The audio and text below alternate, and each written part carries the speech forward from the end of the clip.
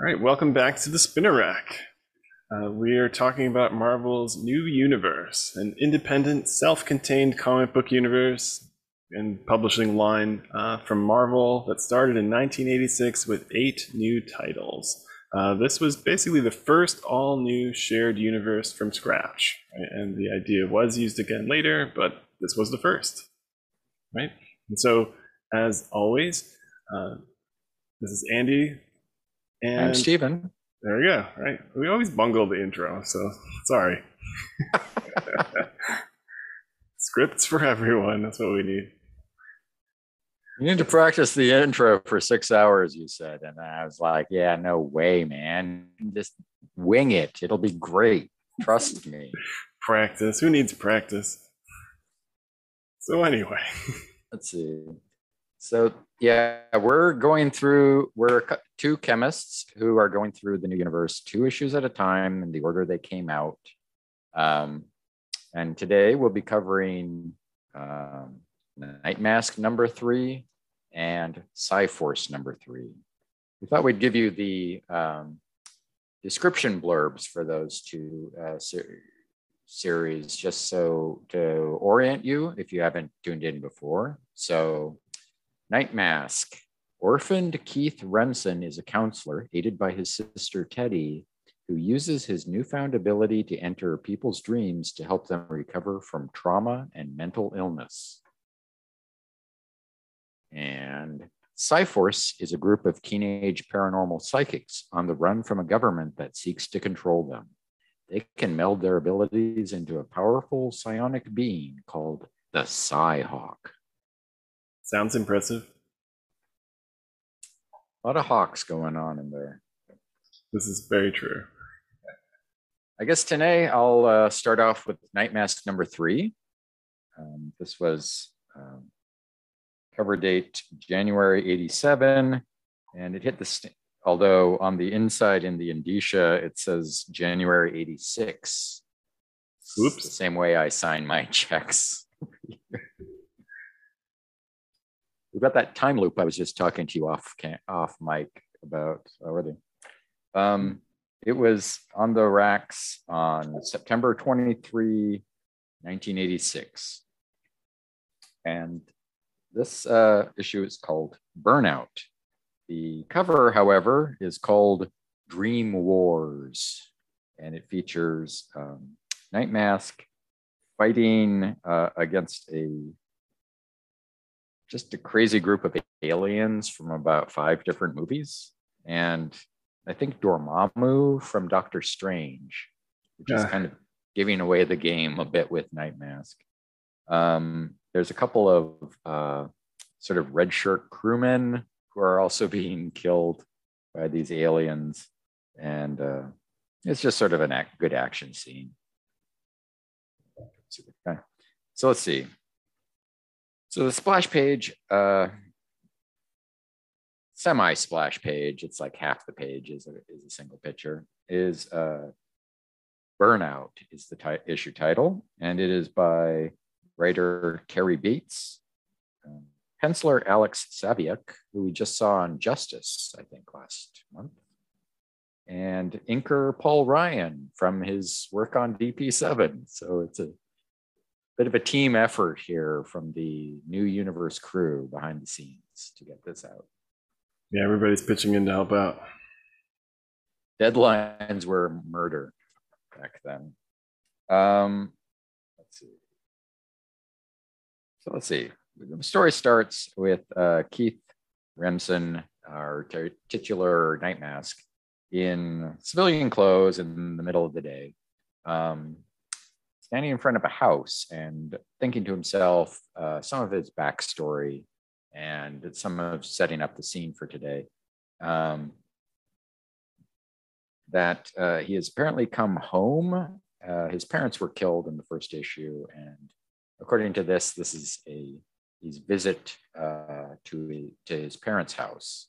This is honestly a little confusing because, as far as I read the first couple of issues, he lives in Georgetown, but now they say he's visiting Georgetown.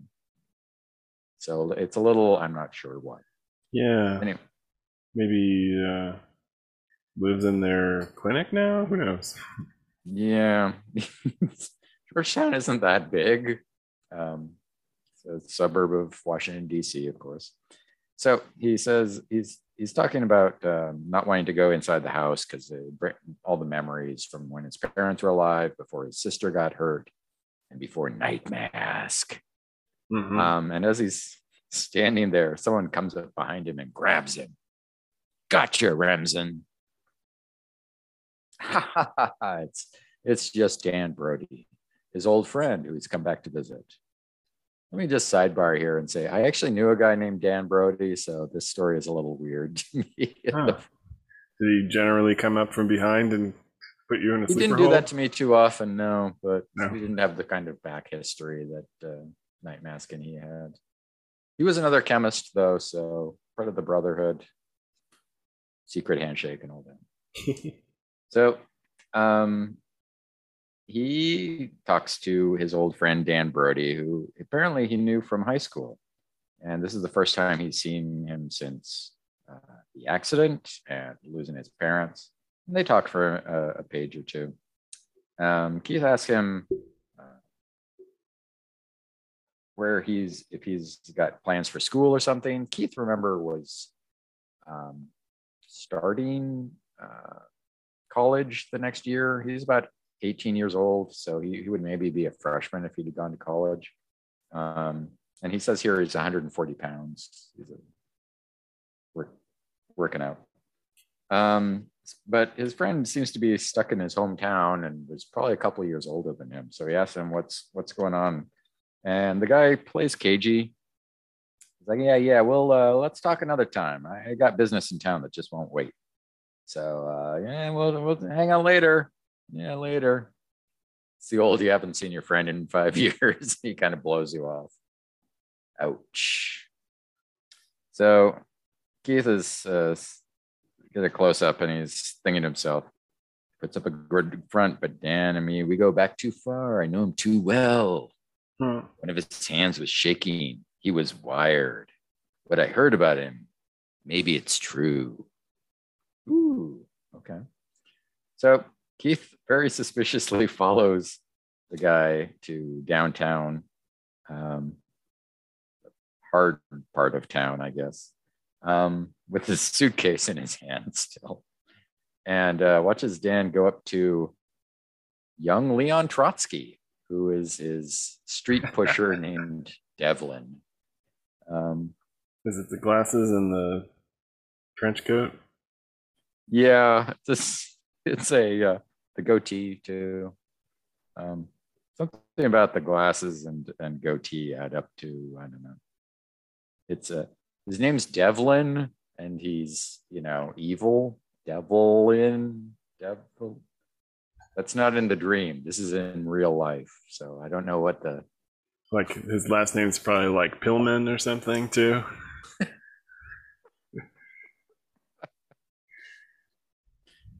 I'm just born to be a drug pusher. It's Pouchet. It's French, okay? Yeah, so this guy is pretty suspicious, and he's like, he gets some money from Dan Brody, and he's like, your usual prescription? Yeah, here you go. And gives him a few pills. And Keith is watching all of this. I had deceived myself before I really believed it. Dan's strung out. He's got a habit, but he's not alone anymore. He's got me. So Dan goes to allegedly his girlfriend Debbie's house, and who we don't where see. He's alone and crashes on the couch, takes a nap. Exciting life. My rudimentary 1980s drug research makes me think that he probably bought and took Quaaludes, which are good downers. Very good. Yes. Those were very popular at the time. I think they're stronger than Valium. Okay. Yeah, they kind of knock you out. So while he's laying down and sleeping, Keith is watching him through the window, and Thinks to himself how he owes Dan so much. He was like a big brother to him all through high school. And then he thinks about the first morning he met when he was just a freshman, and some seniors were like bullying him, and Dan came in and just beat them all up, I guess. So he was probably 2 or 3 years older than Keith at the time. And he, they were a friendship forged in adversity, and so he thinks about how much he owes them, and maybe maybe he can't help, but maybe Nightmask can settle my debt. So All I have to do is just go to sleep leaning against his house in the yard. very not suspicious at all. I mean, it looks like sort of generic suburbs, which I don't know how Georgetown looked back then. I think it's mostly pretty nice now. But anyway. Yeah, and then there's a laser tag ad that looks a little bit like Keith Remsen. So I feel like he's dreaming about playing laser tag. He does actually. Yeah, the ads in this, we'll go through a little bit later, I think, before we finish up today. But yeah, it does look like Keith Remsen is simultaneously shooting someone with a laser gun on the next page. He thinks to himself, a little more concentration. I ought to be able to use my paranormal ability to focus on Dan's specific dream frequency. Tune in and go with the flow of his dream. So Keith has entered Dan's dream, which is a science fiction-y like spaceship hallway where Keith is floating like there's no gravity. We switch up to the bridge where there's a lot of generic looking Star Trek type extras with the old, like, the bridge is shaking from being hit on the ship and blasted. There's some threatening figure on the view screen telling him to surrender, and they send Ensign Brody down to investigate the intruder, who is, of course, Nightmask. He's tackled by Dan. I thought that chokehold felt familiar. It's Dan. You can kind of a relationship. Different chokeholds. So he's like, oh, he looks like he's a crewman aboard the spaceship. But Dan says, your markings, you're one of Valkor's minions, and Valkor is this evil, ghost figure alien that's attacking the ship. Valkor. Dan takes Nightmask up to the bridge and introduces him to the captain, who Keith recognizes but doesn't say anything to just yet. And they all play along as if it's an episode of a Star Trek type show. The captain gives him a hard time, but any alien, Valkor, your intruder is not of Valkor's realm. And Valkor does not want any association with this guy. Do not put I don't know him. Valkor and this clown in the same categories. Valkor has dignity. That's harsh. So we see, like, outside the spaceship of Valkor, apparently, and the one that they're on, they're both kind of generic, but the Valkor one is towing the one Keith is on into the sun and sort of flings it in there, and we then start melting the spaceship that he's on. Of course, all the people are just phantoms of Dan's imagination, except for Nightmask, who for some reason can't just fade away gently. Let's see. Yeah, you get kind of an interesting bit where, like, the ship is melting, which you assume then means it's really, really hot. But the people are more kind of like stuck in it like glue and not necessarily like frying like you're sitting on molten metal. Yeah, that's right.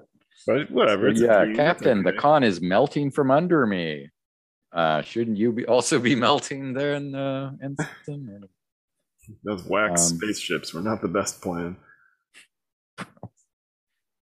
So let's see. Valcor says he has the power to bring all other beings to their knees before me.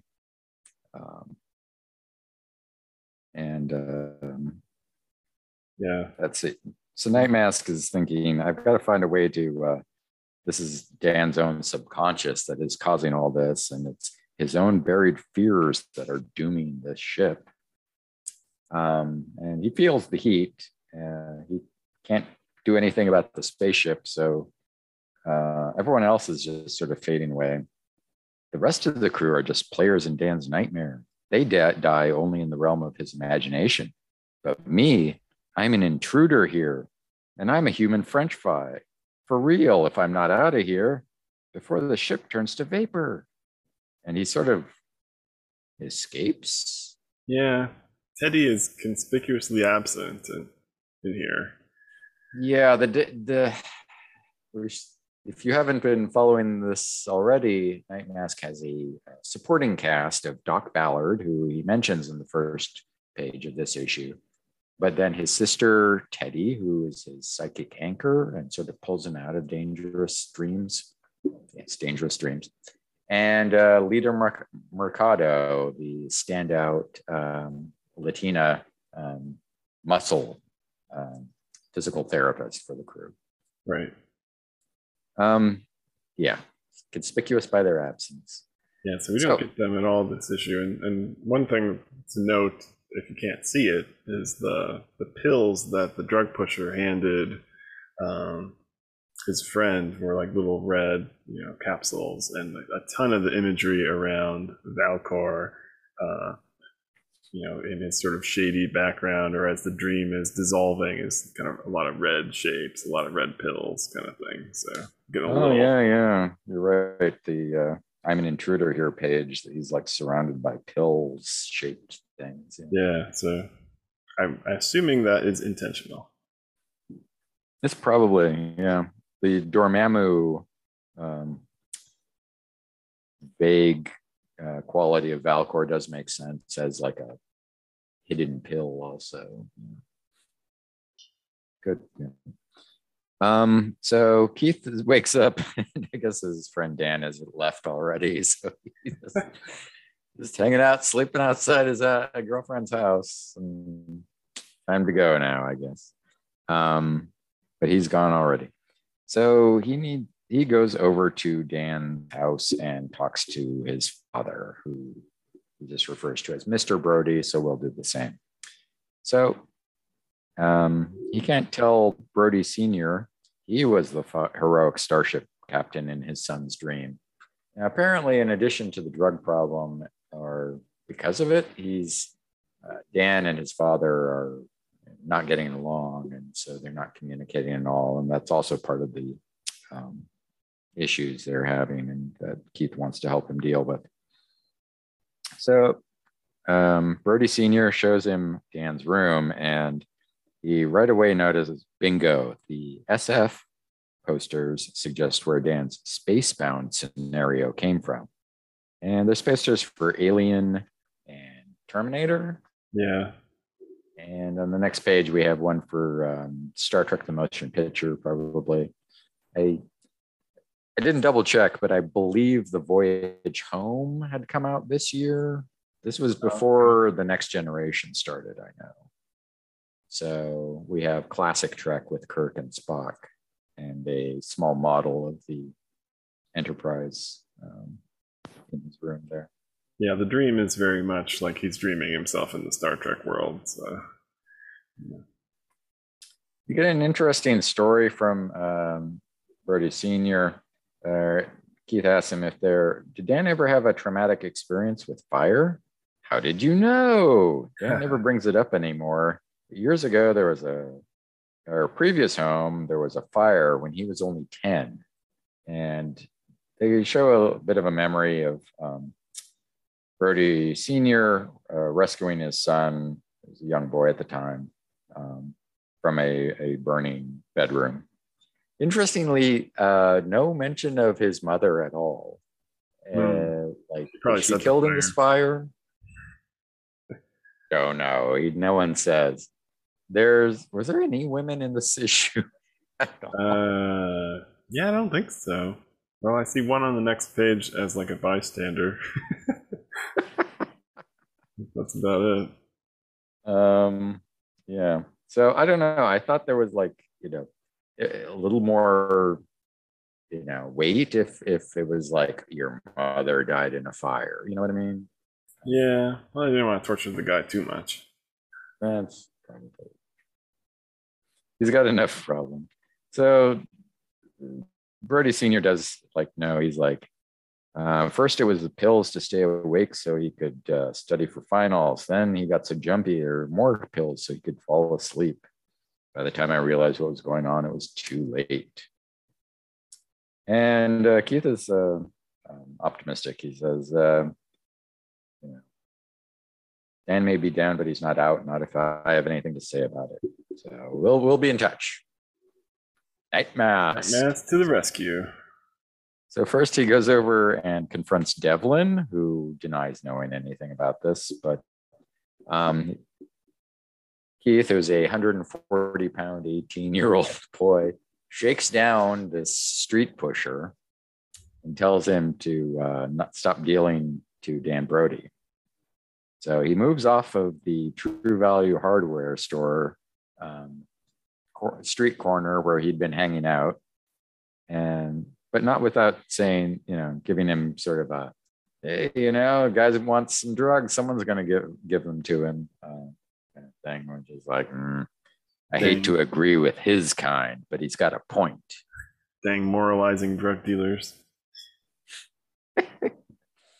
So Dan shows up later and is looking around the True Value for his drugs. Devlin, why aren't you on your corner? What am I supposed to do now? I got to get some uppers before I pass out. So he thinks he'll cut through the park and look for a friend. And the downers were pretty strong, apparently, because Dan feels so wasted. He lays down next to a tree and falls asleep immediately. Well, that is pretty convenient for our hero who can only help while in a dream.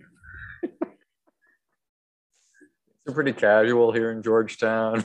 You just sort of sleep all over the place. Yeah. And but yeah, that helps a lot when your main power requires your subject to be dreaming. Yeah, there's a perfectly good park bench there too. Yeah, so.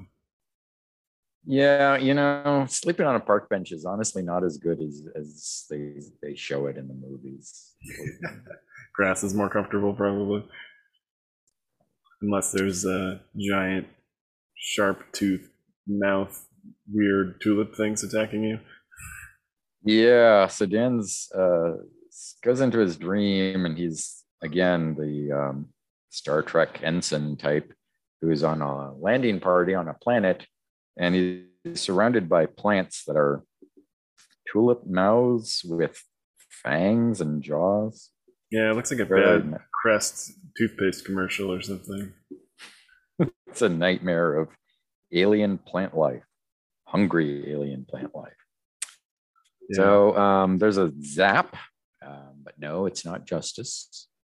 It's the captain who's shown up with a phaser-like device. No trademark conflict here. And he's like, all right, you're okay, Ensign. Where's everyone else? Well, they've changed and become threatened by the hostile animal life forms that run rampant all over this world. And now we see them both surrounded by several aliens from various movies. Now, let me see. I've got, what do you call it, from alien itself. The xenomorph, yeah. It's sad to Xenomorph, say yes. that was the only one I could figure out by myself. So to the right is the salt vampire from the first episode of Star Trek. Yep. Correct me if I'm wrong. And then the Thing from John Carpenter's The Thing. Yep. And then a sort of just a bug alien that I also had trouble with. I was thinking the Metaluna mutant from This Island Earth. Ooh.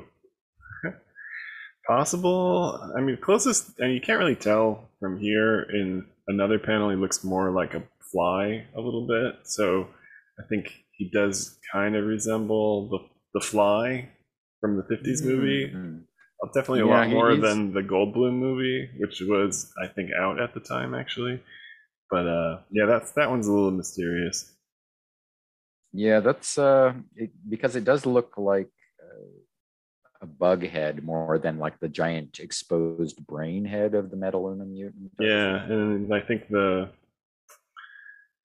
the other panel you see he's got kind of like the ant type mandibles kind of in his face. So, yeah, Okay. I asked for help on this one from the New Universe fan Facebook page, and a couple Shout out guys, to the New Universe right? fan. And people too, like Carl Gibson and Thomas Whitaker. You know, they nailed it. I didn't have the sci-fi chops to figure them out.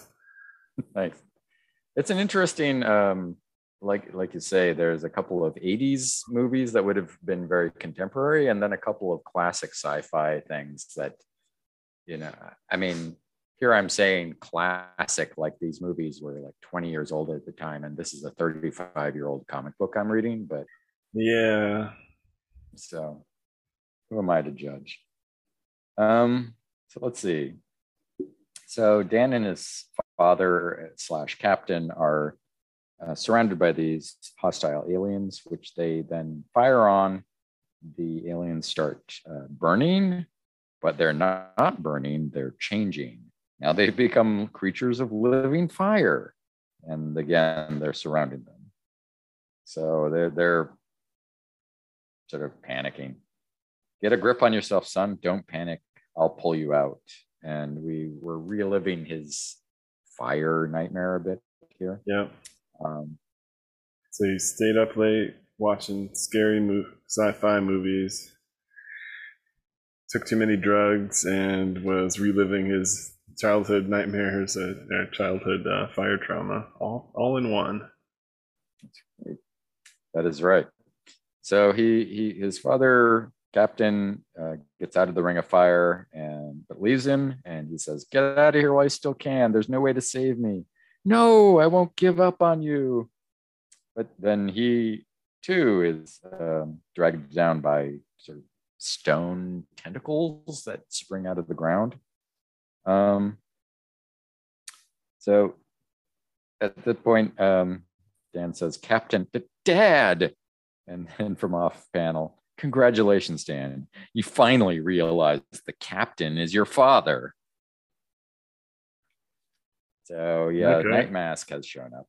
I can't tell if he's being sarcastic in that thing. "Well, congratulations, Dan. You finally realized." And is that an important part of like this dream and his recovery? I don't know. Maybe.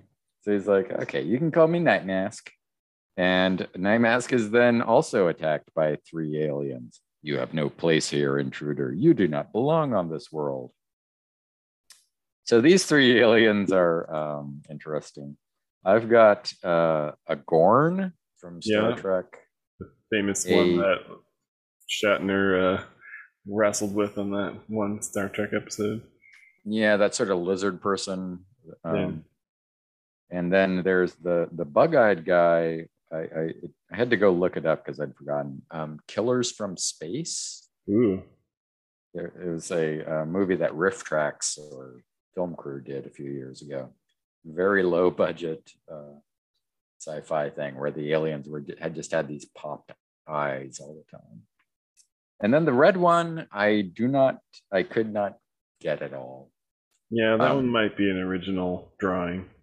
Well, they're all original drawings. Might be an original creation. It's a sort of a lizard person who's red and has some fins and sort of satanic looking. And you sort of add all that up. So, so if I needed any more proof that Dan's dependence on drugs has sapped his very will to survive, these monsters are it. His subconscious has created them to stop me before I can try to help him. So Dan tells his Nightmask to run away, but he realizes he has an idea, and he says, I'll make history repeat itself. So he changes himself to look like his younger self that Dan had helped from the bullies before. And so now Dan sees this young kid who he'd saved from bullies a few years ago being threatened by these aliens. And let's see how Dan reacts to that. And it works. Keith, what are you doing here? Keith, get away from them. I'll stop them. And he comes to rescue Nightmask. It worked. And now he switches back to Nightmask and says, Then start kicking and punching some aliens in the head. Let's do it. And then they're confronted by Valcor. Your mission here is clear to me now, intruder. You have failed. Brody is still mine. Mine to dominate. Mine to abuse. Mine to destroy. And Dan is still pretty hooked. What could this possibly represent? There's no way I can ever escape him. No matter where I run, he finds me. I'm his slave. But Nightmask tells me it doesn't have to be that way, Dan. You fought him this far. Now go the distance. Valcor is only as powerful as you decide to make him. He's nothing you can't beat. So Valcor and Nightmask start wrestling. And Dan does join in. And the sort of smoke just fades away. And we're left with just Devlin. Devlin the Pusher. Didn't see it coming. Beat up. I was kind of hoping for like Valiant Core pharmaceuticals, like the pills would say Valcor on them or something. Or the giant angry pill with arms. Yeah, I was looking for that because I was thinking Valcor was going to be like, a play on words for Valium or something like that. And then I actually found there was a Quaalude mixture that was brand name of Mandrax, which is Quaalude plus Benadryl. Probably really knock your butt out. Wow. So that seemed like maybe a missed opportunity, like because Mandrax totally sounds like an evil alien overlord too. So yeah. But maybe they would have got in trouble by picturing that. Yeah, a little too close to whatever the reality there. So anyway, Dan and Keith wake up, and Keith, I did like I asked. I didn't disturb your nap here on my couch. Thanks, Mr. Brody. Oh yeah, well your son's sleeping in the park. So 1 week later, I guess he's been staying with them.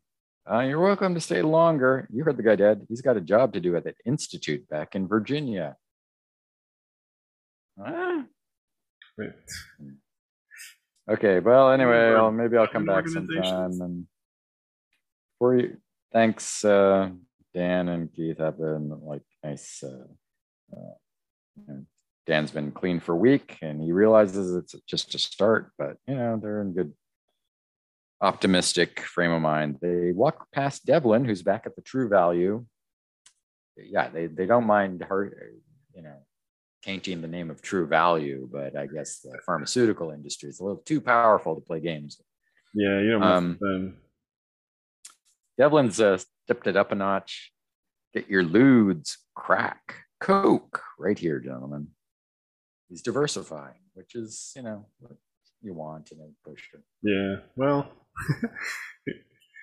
He's probably not the world's stealthiest drug dealer. He's always in the same spot and, selling his drugs like the little kid selling the newspapers in the 50s. It's like, get your newspaper here, get your cocaine. Yeah, I've walked around a lot of cities in my time, and I've never heard anyone actually just yell at me. Drugs, lewds, grades. See, the key to unlocking that world is to look like someone who should buy drugs. Because when I had like long hair and facial hair, people would try and sell me stuff. Oh, okay. I didn't look like a narc like I do now.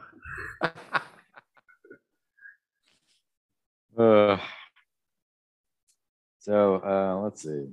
They have a nice thing, and then as Keith gets on the Greyhound to go home, Dan thinks of don't get so busy watching out for others at the Institute, you forget to watch out for yourself, Keith Remsen. And it's just the end. There's no next issue. Yeah. So let me just come out and say it. This is a fill-in issue. This is issue the sort 3. Of you get, okay, exactly. This is harsh when it's issue 3. When it's like 203, everyone's like, yeah, okay, whatever. They're all still resting up from the anniversary issue. Think of it not so much as issue 3 as issue 18, 19 of the new universe. Okay. Yeah, there you go. And, it's like, okay, well, every year or two, sure, that would happen. And it's just unfortunate, like when you have you've only had a couple of issues to make your mark on the world, that you get this. I mean, it's a classic inventory story. They've jettisoned the supporting cast because, who knows what's going on with them in the regular timeline. It doesn't really connect to the conflicts we had set up last issue. And it's completely self-contained. It involves people we never met before, and even a location we've never been to before. Yeah. Yeah. Let me and like as we sort of mentioned earlier, it's completely missing his whole supporting cast. Yeah. Which I don't know whether to be worried about that they're being dropped, or that like I said, this is just a one-off that they keep it simple. Yeah, just a you're an editor and you've got to have a couple of inventory stories sitting around in case your regular team doesn't come through. And so you're just like, yeah, just pitch me something real simple. I can stick it anywhere. There you go. So unfortunately, that's I think what happened here. We found in Marvel Age a description of upcoming issues that for Nightmask number 3 that sounds nothing like this. So another clue. I don't know. Yeah, because we left off last time and they introduced a new villain, this vampiric dominatrix looking woman who was gonna have dream powers, and be menacing, and killed some poor rich gambling yokel guy. Or put him to sleep. I don't know. Yeah. This is so. Okay, it's not a bad issue though. It's not bad, but it is what we would call back then an after-school special. Oh yeah. I mean, this is the Just Say No era, right? So Just Say No, very drugs and whatever, which is another. I mean, if they only knew how bad things were now. With the opioid,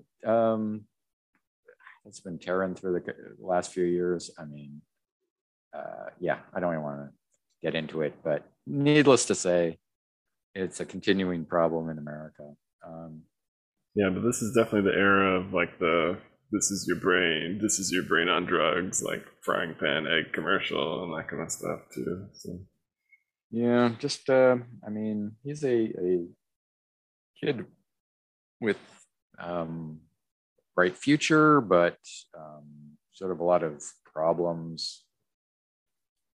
Sort of, can't resolve his past maybe, or his jump into a new direction while he's being held back by this, and he and his father are kind of not on the same page. So a good sort of if your hero is a psychoanalyst, and this is a reasonable attempt. I mean, so there you go. Yep, does its job.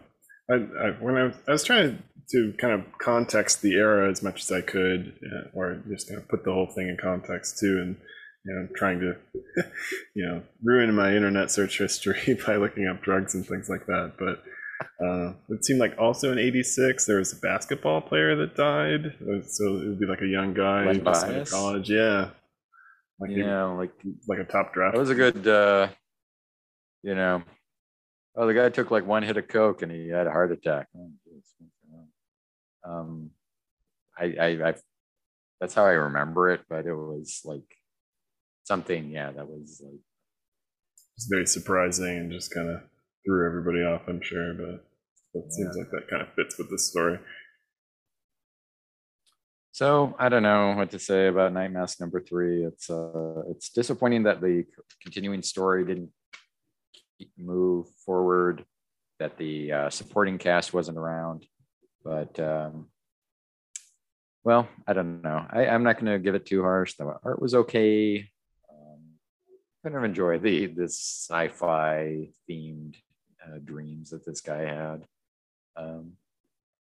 I would say there's there, as I said, there was no women in this issue, and sort of looking back after a couple of run-throughs, I can't help but think they were worried that there was like accidental gay subtext. Like they throw in things like, oh, this is his girlfriend's house, to kind of throw off like, here's two guys and they were really close and they're like, I don't know. Maybe. It's a maybe I don't know. If they're even Star Trek was kind of well known to be sort of very diverse and sort of representational, and though our dream world Star Trek in here was, well, our sort of Star Trek dream world was just a bunch of dudes in suits kind of thing. So, of course, you got the landing party and they all died, so even if it was off, I would say it's probably like a like they sort of wrote the story and then sort of maybe they at some point later they were like, is this a little too like guy heavy, and we're there's not much you can do with it at that point. But it's a good it's a guy, his problems are with himself and his father. Yeah, it's a pretty stripped down story actually compared to some of the others we've seen that were like super thick with people constantly changing scenes and points of view, characters, and whatever. Alrighty. Yeah. So is it grading time? Grading time. I will take it down to a. That's you struggling with this one. I'm predicting B- for you. I will also go B-. I didn't complain about it, but it's not like I'm not excited about it either. So I didn't pick up on the fact that it was a fill-in issue until you told me about the solicitation being off. Though it makes total sense after hearing about it. I definitely enjoyed the aliens bit. So just the silly pop culture reference and how the artist drew a bunch of movie aliens into it made it kind of fun to read and figure out.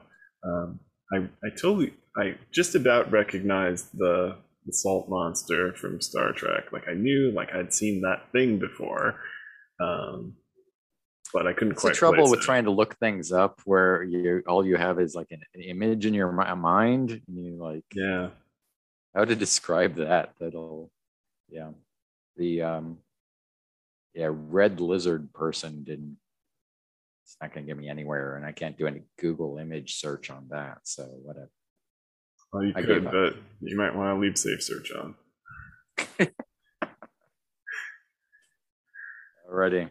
All right. Well, shall we take a break and then come back? Yeah. PSI Force #3. Take a break and be back with PSI Force.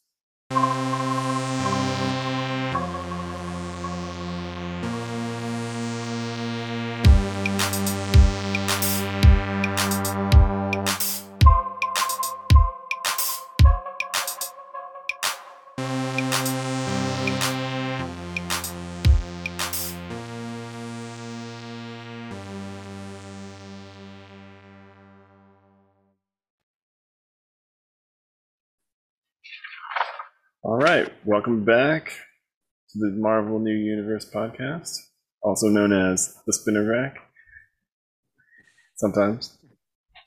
Now let's take our look at Psi Force number 3. Right, so our Psi Force, that's a group of teenage paranormal psychics on the run from a government that seeks to control them. They can meld their abilities into a powerful psionic being called the Psi-Hawk. I think of it as Captain Planet, but if they all don't like each other and also kind of don't trust Captain Planet. So not really at all like Captain Planet, but kind of. Anyway, Psi Force number 3. So we have a new writer. So we have Danny Fingeroff as a writer, Mark Teixeira on art, combined with Marie Severin, who maybe did the colors on this issue. And we get Danny for a nice run now. So we get him from issues 3 to 15. Oh, interesting. Okay. Yeah. And so other work he's done, I guess he wrote almost all of Darkhawk. So 1 to 50 on Darkhawk. I think while he was started as a Marvel editor doing Spider-Man comics. But yeah, so online he's sort of compared the Psi Force to the X-Men. So I think you might have an idea of where he's going with them as far as the things go. My notes are that it's more like the new Mutants, but yeah, it's a very teen-oriented book. The DP7, which is the other sort of X-Men-like book, has a real range of ages, but it's mostly 20s to 30s characters, and here the teeniness of the main characters seems very central to the idea. Yeah, very much. Yeah, I guess original X-Men, they started as younger kids, but we're kind of used to for X-Men is sort of adults still somehow dressing up and following Xavier around, even though he dies every couple of years. You're right. But anyway, it's not an X-Men podcast. No, none of that junky X-Men stuff. No, we are not looking for ratings or downloads and popularity. Yeah. So this issue is just titled Warriors. And so we start with Tyrone. He's our kid who can astrally project himself, also the jock of the group, flying around the city. Right, so he's having a great old time, basically, exploring his powers, zipping around the bridges. They're in San Francisco here, correct? Yeah. Right. So this is right off the Embarcadero. You get on the splash page, that would be like going up a hill sort of behind him. And that Transamerica building or that pyramid would be a little further away, but it gives you a good, look at things. I think you'd be like coming in on the Bay Bridge from this direction. Gotcha. Place that filmed almost every 1970s car chase movie, right? But anyway, so he's zipping around, kind of, exploring his powers, finds his way back to his home, right? So their sanctuary, which is kind of like an orphanage for rough and tumble teens. So he pops through the roof. Again, he's astrally projected, but everybody can see him, and kind of interrupts a bunch of girls in the hallway, maybe getting out of the shower. And Kathy notices him and yells at him. Very subtle. Very, very subtle. I hope no one sees me. Tyrone! Get out of here, you'll ruin everything. It's like, oh no, I'm just talking to Stassi here, yeah. So, they're trying to run interference. Tyrone comes back to his body, but realizes there's a whole group of people around him checking out and wondering why he's not going to wake up. This is, I think, the first time in Psi Force where we see there's a bunch of other kids at the sanctuary. I don't recall running into any other ones. Yeah, I didn't get that Almost, sense from the first couple issues. We know there's a woman who maybe has her own assistant who runs the place, yeah. But but now it feels almost like a dormitory, right? There's a lot yeah, of kids that's at around. first it was more like a boarding house kind of a feel where it's like here's a person's who's got a couple extra rooms in her house and these kids are crashing there. But now, yeah, it's we can count up the people in one of the scenes later for like how an estimate of how many teens are at this place, but it's more like a youth hostel or something. I don't know. Right. So yeah, there's tough looking guy, kind of a buzz cut and a rat tail and maybe a scar over his eye and a knife. And so for whatever reason, he's so annoyed that Tyrone won't wake up that he wants to stab him awake. So clearly not a good dude. Until he does get interrupted by their caretaker, and she just shouts him all out. It's like, get out of here, and everybody kind of scrambles. And she knows about the kids' powers, is not so happy that they're using them in a way that can get them caught. So Tyrone gets back into the body, and she kind of scolds them, and Proudhawk asked me to take care of you, but he's dead, and you guys better watch it. And she's not being terribly nice to them. Oh, thanks for reminding us that our friend and mentor is dead. Right after we spent all last issue hauling him across San Francisco just so he could come back. This is the thanks we get. 30 minutes later. So basically at this point, the kids are walking to school, best I can tell, maybe not the nicest neighborhood. There's kind of some boarded up buildings. The goons from before are kind of checking him out, though don't confront them at this point. Absent so far has been Wayne, our cranky, I hate the world, and especially hate my dad teen, kind of maybe leader of the Psi Force. They're not really Psi Force, though. They're just a bunch of kids at this point. The Psi Force is just a title. So he's leaning up against they notice him from school. He's kind of leaning up against the flagpost and smoking and kind of indifferent to the world. Yeah, I mean, if you're going to skip school, don't just stand across the street from school smoking and looking cool. Yeah, that's what you do when you don't care at all. Yeah, so we get a little bit of the kids in school, almost sort of happy, starting to try and think about fitting in. Kathy's jealous of some girl's fancy sweater, right?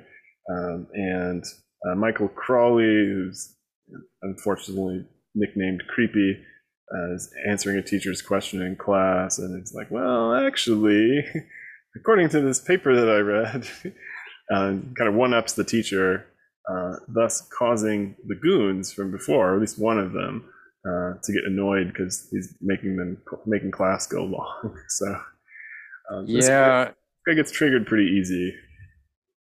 I mean, it's a good setup, but the subject the teacher is talking about is apparently just the circulatory system, and these are high school, so Crawley's like, this doesn't this recent paper dispute all that stuff, and it's like it must be very basic stuff she was just telling them. So I can't imagine what new discoveries about the circulatory system have been found, but turns out the blood runs the other direction. I don't know. Classic. That heart isn't really that helpful at all. What? Really? Yeah. So I did like of the 3 or 4 and their time in various classes, I like Stassi's the most. I know Colby arranged for us all to be registered here, but what if someone finds out I'm in this country illegally? Will I be forced to go back to the Soviet Union? Oh, Stassi, poor, naive, foreign person. Well, I mean, judging by her, yeah, I see. Judging by her personality in the previous issues, like, if they had a career day and someone's dad was like an immigration officer, she would turn herself in right away. Like, I'm here, I'm here. I'm not supposed to. I don't mean to break the law. I'm so sorry. But yeah, so our thugs are annoyed um, because they had to stay in class longer. I guess they were hoping to get out early uh, as far as Yeah. things go. By So the way, they, have you oh, go have you ahead. ever watched Karate Kid? Oh, yeah. Because I it was one that I missed, and I was just thinking these guys look like Karate Kid villains. Well, I think the Karate Kid villains were more kind of like, yuppie rich kids. Like, they were in the angry karate school, but they were more like the popular kids, where these guys are more like street toughs. Uh, And of course, they have amazing names: Cool and Stig. Cool and Stig. Yeah, we've seen a tradition in the new universe of very strange names for sort of transitory villains. Yeah, but I can respect those are good names. They rough up Michael a little bit, throw his books over, toss him to the ground. He hurts his knee.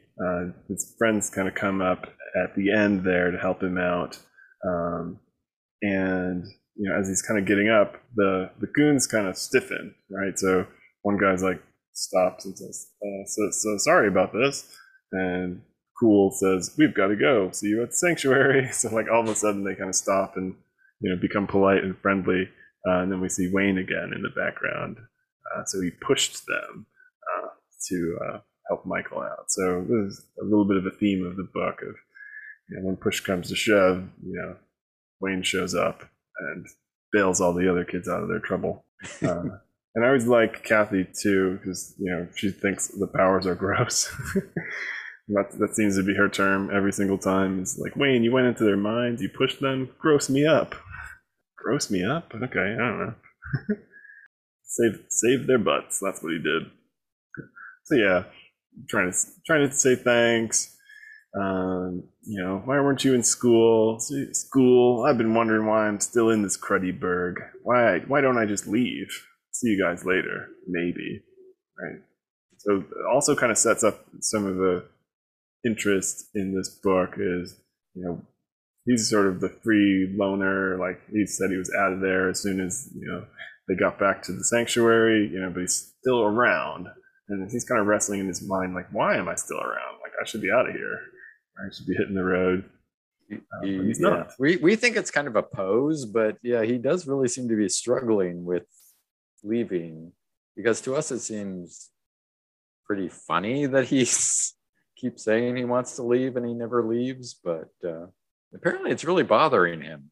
So yeah, perhaps not just like he doesn't have the heart of gold and he's looking out for everybody. Then something else is going on.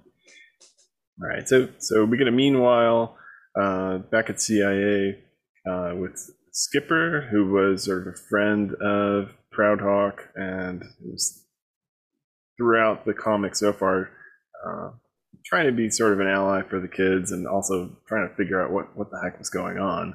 And so he's talking to his boss, and what mostly amounts to sort of like a recap part of what happened in the last issue.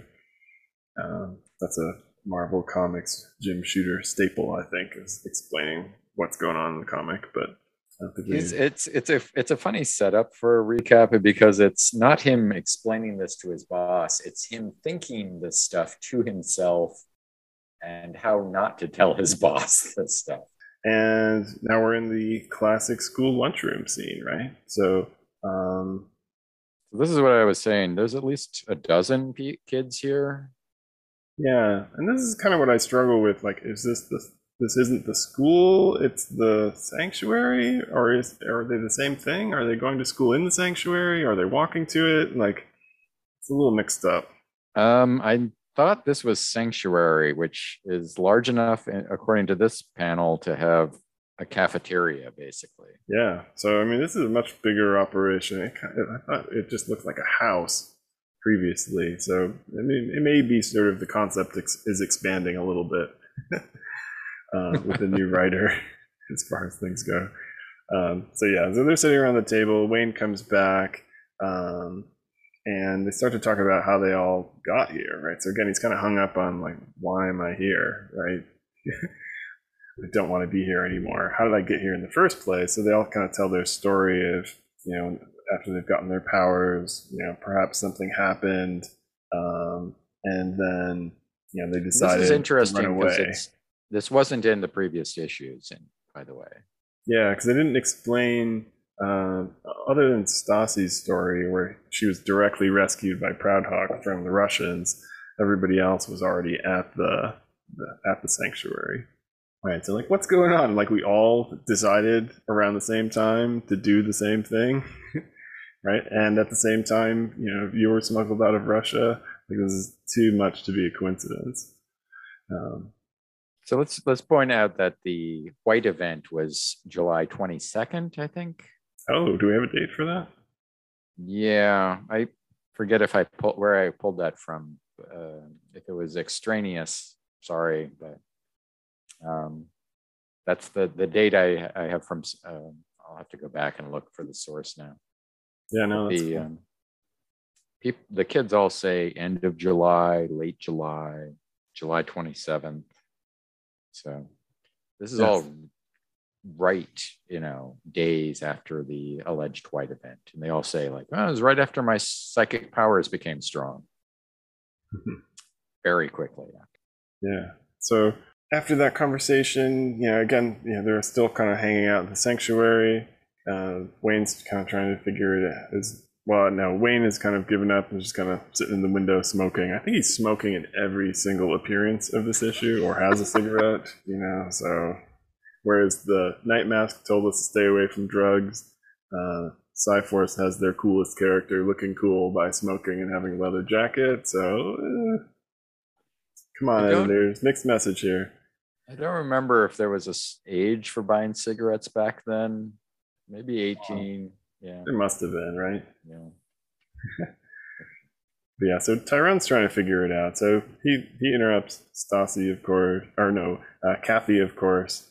Stassi's sleeping, they're roommates, trying to figure out what's going on. Right? So he decides to go raid the records in the headquarters in Washington.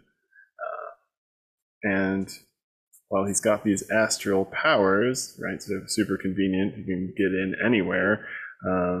He sees the skipper at work, considers questioning him, but goes straight for the files before he realizes that he can't actually open the file cabinet because he's a ghost. Oops. Good use of powers but limitations. Yeah, so yeah, he's got an interesting power. I'm not sure what he can really do with it. Perhaps besides recon at this point, but maybe we'll get some creative use of his power there. So he basically just decides to bust through the wall. Well, goes through the wall, scare the pants off of Skipper. He says, "Oh my gosh," and just decides to chat him up. So Skipper's, I guess he must be feeling in too deep at this point. Decides, I'll just give you some classified information. Why not? Why not? And so yeah, like the dates where Proudhawk was coincide exactly to the times when all the kids decided to up and run away. So we've made the connection that maybe Proudhawk pushed them psychically to run away from home, so he could rescue them, or whatever else he was up to. It's interesting. We get the hometowns of them. Let's see, Richfield, Vermont, White Plains, New York, Chicago, Illinois, as we knew, and Santa Monica, California. So I think Kathy is, in fact, a Valley girl by this sort of standard. Yeah. Which makes sense.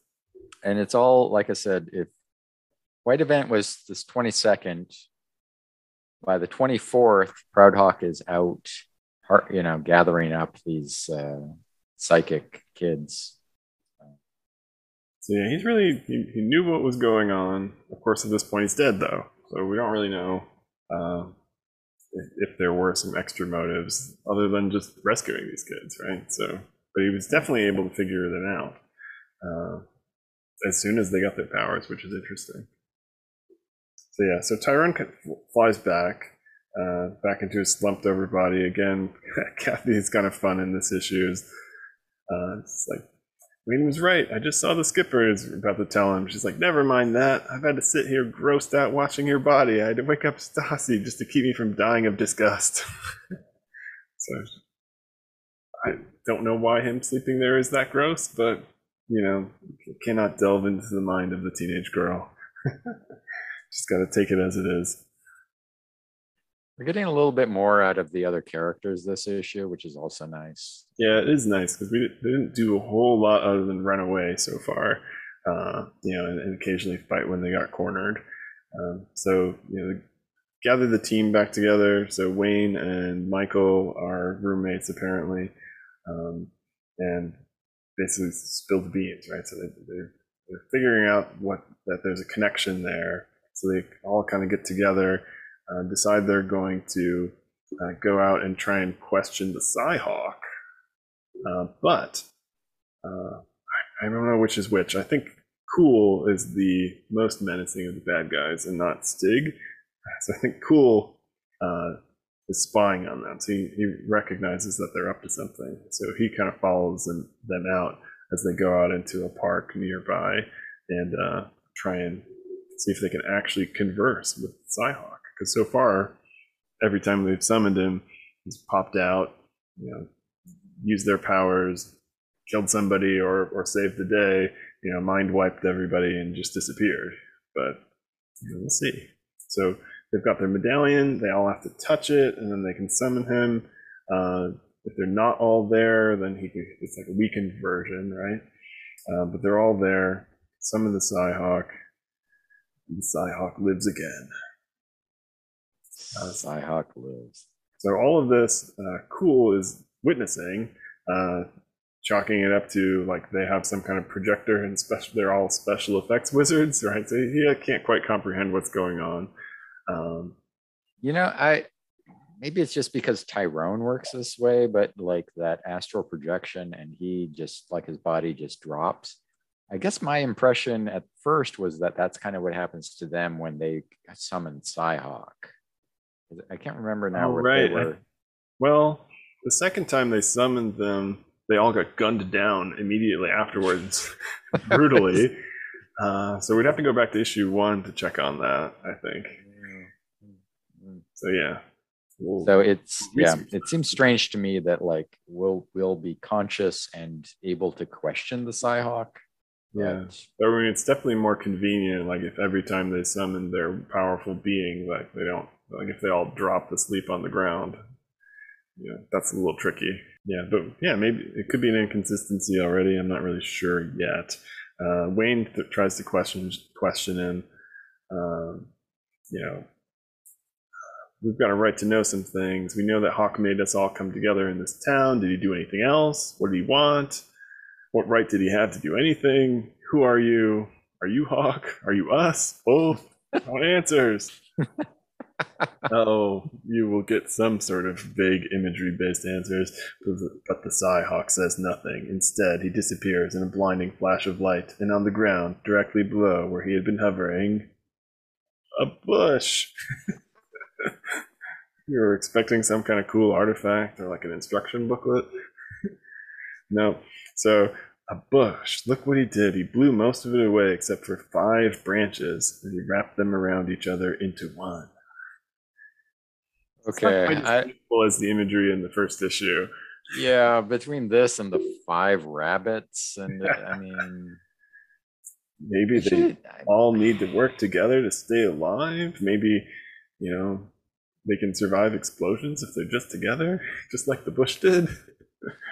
There should something more with like Native American heritage would have been nice. I don't know. Yeah, but they're not. So yeah, Sci-Hawk is still a kind of a mystery, though he definitely wants them all together. So Cool is freaked out. He's ready to get out of there. But Wayne's pissed, right? So he's like, "Oh, this is garbage." He throws the medallion, which they need to actually use the power. No clue whether anyone actually bothers to recover it, but he walks off. He's like, I'm out of here.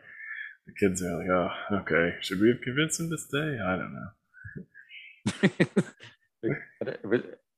Was that like, yeah, yeah. Yeah, so they're all kind of bummed. Like, we're not really sure what to do. They didn't get any answers. It's still kind of mysterious. But, another day. You got to walk through the ghetto and go to school. Wayne has made good on taking off now, so he's hitchhiking out of here, ready to leave. Again, though, as he's almost gone, right? So we're not sure exactly how far, but it looks like he's out in the countryside. He's like, it just says 120 miles away from San Francisco, but oh, good catch, yeah. It doesn't say which direction. He got a ways out, right? At least I finally left. How come I feel like I want to go back, right? Like I felt outside the schoolyard. What's wrong with me? I can't think straight. It's like I'm not in control of myself anymore. So he zaps a driver going by, controls his mind, tells him to turn around. So he's going back, right? So he literally, his brain won't let him leave, which is interesting, right? So back to the kids. Before they get to school, they get jumped by a lot of goons. So Cool and Stig are there, a whole bunch of others. There's a lot of knives and pipes, and looking like they mean real business here. It's not just fooling around anymore. So they kind of confront them, scare them down an alley, but that was an ambush, right? So they are basically surrounded, right? So four kids. There's even more goons in the alley. Where they get all these goons. This is quite the teen gang here. It's no idea if these are the kids from Sanctuary or not. Yeah. No, well, at least one is.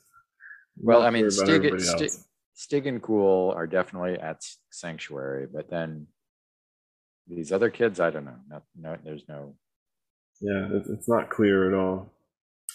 So a fight, right? So Tyrone takes out the first one, and then just everybody's rumbling, right? So our kids don't really stand much of a chance. They definitely put up a fight.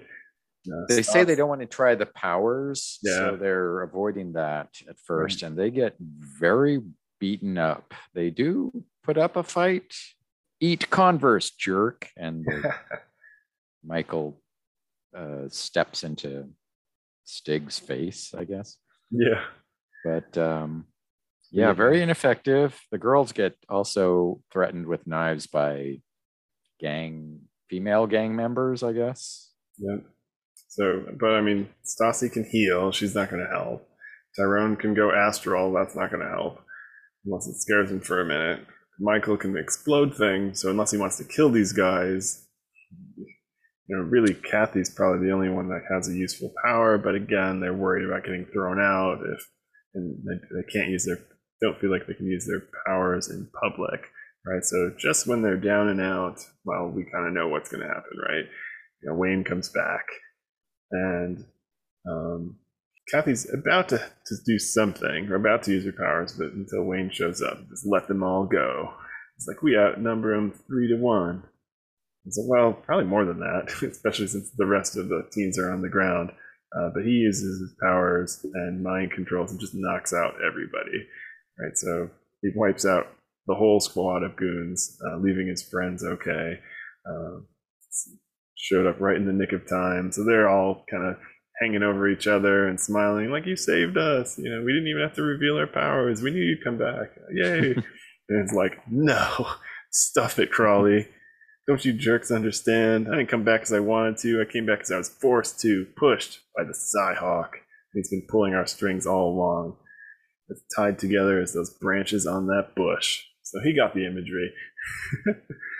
We didn't win today. We lost. We lost the only thing we had in this stinking world, and that meant anything. Ourselves. Oof. Boom. Next, Kathy's secret. And so you get a nice image of Wayne yelling and sort of a ghostly specter of Sci-Hawk's face in the background. You don't control your own destiny, do you, teens? That's good. I got to admit, I'm looking forward to Kathy's secret. She's a Yeah, little underdeveloped, so yeah. right. Whatever it is, Wayne's gonna yell at her about it probably though. That's the dumbest secret ever. Why are you so useless? Quiet down, Wayne. You're so gross. Oh my gosh. Yeah. Yeah, I think So this was a strong issue. it did. I mean, I really enjoyed it more than the first two. Really feels like, we're off in a direction at least. And Yeah, you it's got some not more just character development. the same night, like later that morning. Oh, we have to take his body over here now. Oh, come on. Weekend at Bernie's, the comic book. Um, But not as fun. Not as fun. So yeah, character development. The kids are, they argue with each other a lot, but you get a better sense of who they are, and this sort of sense of being trapped by this whatever mentor or their psychic connection or something is like, Yeah, and I they've mean, and they've got this ultimate power, right? Potentially the Cyhawk will kind of follow their commands or come to save the day kind of thing, and they have interesting powers, but like Starbrand, you can't really use them unless you want the whole world to know that you have these weird powers that no one else has, right? There's no costumes. They've got two governments after them. They're barely hanging on, by sheer nature of, every time they kind of get bailed out by mind wipes from Cyhawk, right? So, they're not in a good way. They got no leader, right? We kind of thought Skipper might step into that role, but he hasn't. So they're really just yeah, kind of on their own, and they're not really friends yet too much. They're maybe getting a little closer. yeah, they could use, like a teacher figure or a leader, but yeah, Yeah, Skipper's not there for that, and he doesn't know anything about psychic powers, and if he did, was. he does not. He seems Ol- a little clueless. Colby Shaw is just sort of a den mother. She had an assistant last issue. I don't know if that woman will come back. Um, but yeah, they're on their own, and they're kind of, and when everyone around them is hostile, they can't just run away to like another city or something. So Yeah, another sort of complication. and they literally can't separate either, as we found. So, Interesting. which is an interesting way of solving the Wayne problem because he does not want anything to do with them. But Yeah. Cyhawk is not taking that for an answer, apparently. Yeah. It's a little like there was a movie where like two prisoners were like chained together and they escape. And so they're like both trying to escape and get this chain so they can go their own ways. It's a little like that with five people. Let's see. Every time I read this, so on my own, I read like, hey, this is good. It's a fun comic. And then when I come here to talk about it, I enjoy it even more. So like talking about PSI Force is almost, it boosts my ratings every time, I think. And it's probably just Wayne, but Yeah, he's it never ends with Wayne. I'm out of here. he's so Yeah. angry. The other kids in school, bullies. Oh, the I think the title Warriors is just like reference to the movie Warriors about gangs in New York City. Yeah. They all had this sort of colorful costumes, and I think it's available on Amazon Prime this month. If you Okay. Yeah, I mean, it's a little iffy connection to this story until the end, where there was definitely like a gang of goons with. Yeah, they certainly weren't as colorful, but gangs was a thing in 70s, 80s. I guess San Francisco as well as New York. So when they're all being pushed to leave their homes, so Wayne in Chicago is pretty, is just on the street, and we get views of the others like literally leaving their homes. Michael is some rural kind of, out in the sticks of Vermont, but then Tyrone and Kathy, I think both are in like palatial mansions. Oh yeah, I didn't pick up on that. They're pretty nice homes that they're leaving. Yeah, Tyrone says calls it Scarsdale, which is a pretty nice place in New York, the greater New York area. So I don't know. Wealthy, maybe, I don't know. You still got to rate PSI Force. What would you give it this time around? I will take it up to at least B, maybe B plus. I'm enjoying things now. So I'm more optimistic about the future of PSI Force. Yeah, I agree. I think it's a B comic, but I'm probably just very biased every time I read it. Right? It's fun. Got a little more from the characters this time. It's a little less wordy. There was a lot of background, and the more time they spend with the CIA characters, the less interested I get. Honestly, the more time with the teens causing problems, the better. So I was thinking B plus as well. So we are in total agreement this episode. Perfect. As such, everyone who reads this should agree. This is clearly an above average comic. 88%. Is there an official B plus number grade? I guess it's just between like 89 and 86. Yeah. Sorry, I'm a teacher. I refuse to get that pinned down. Yeah. So we had noticed the ads this like new publishing month. The back cover of these issues tonight were the 5th edition of Dungeons and Dragons basic set, the BECMI set, they would call it now. The set 5 Immortals rules. Which sounds like fun. So the rules to what to do with godlike characters? Is that what I'm reading?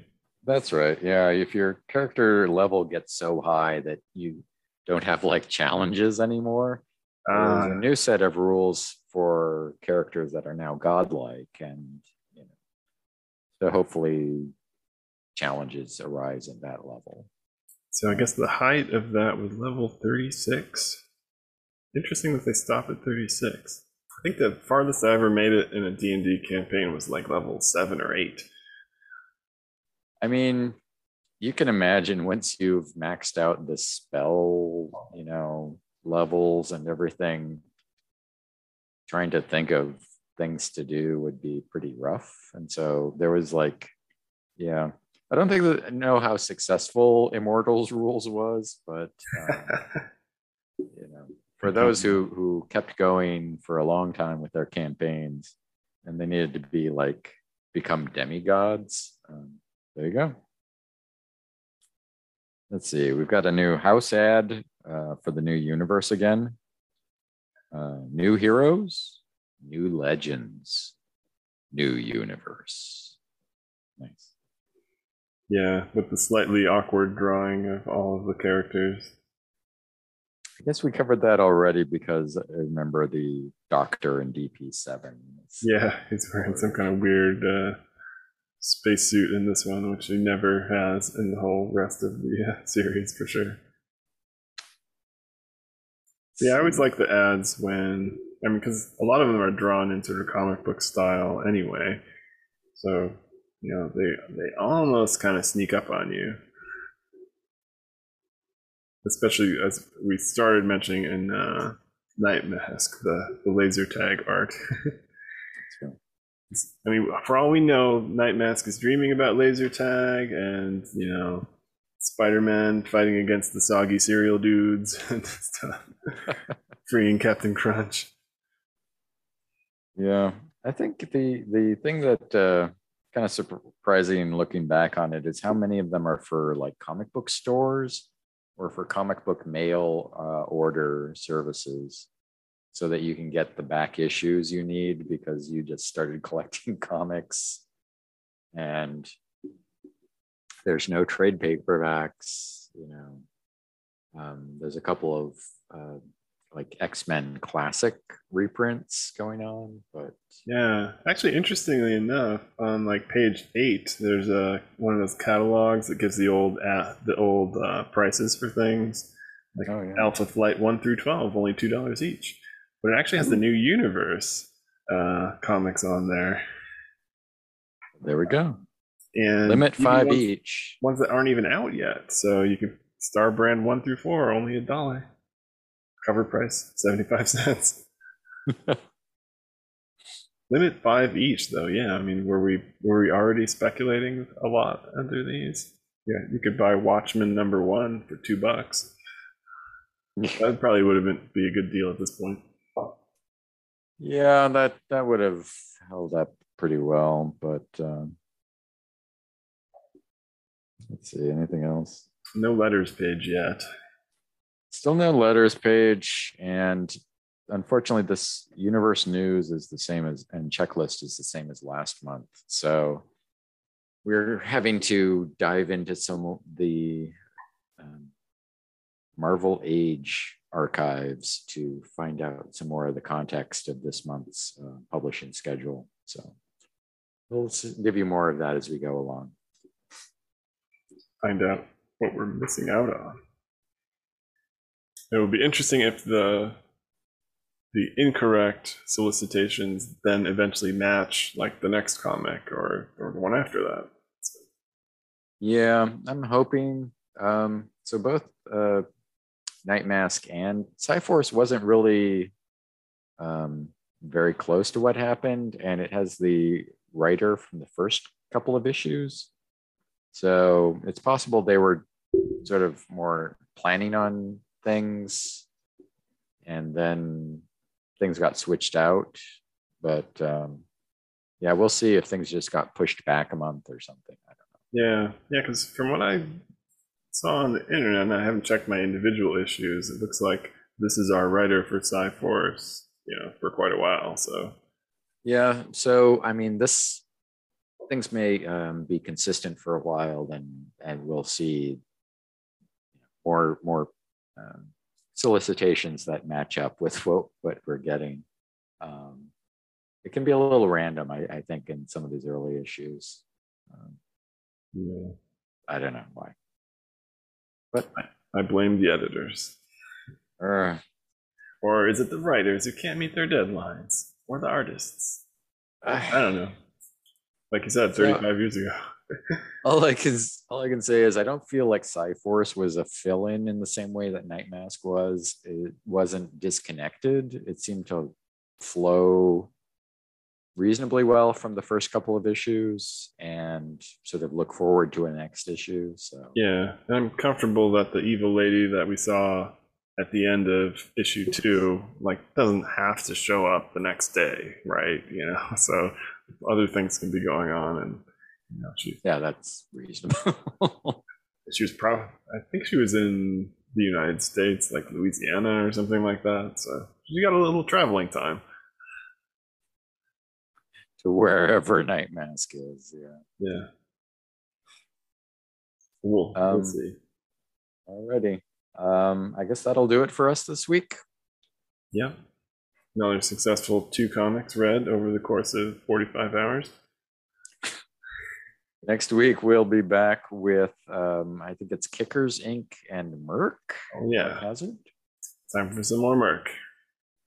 We'll start the body count clock up again. Let's see.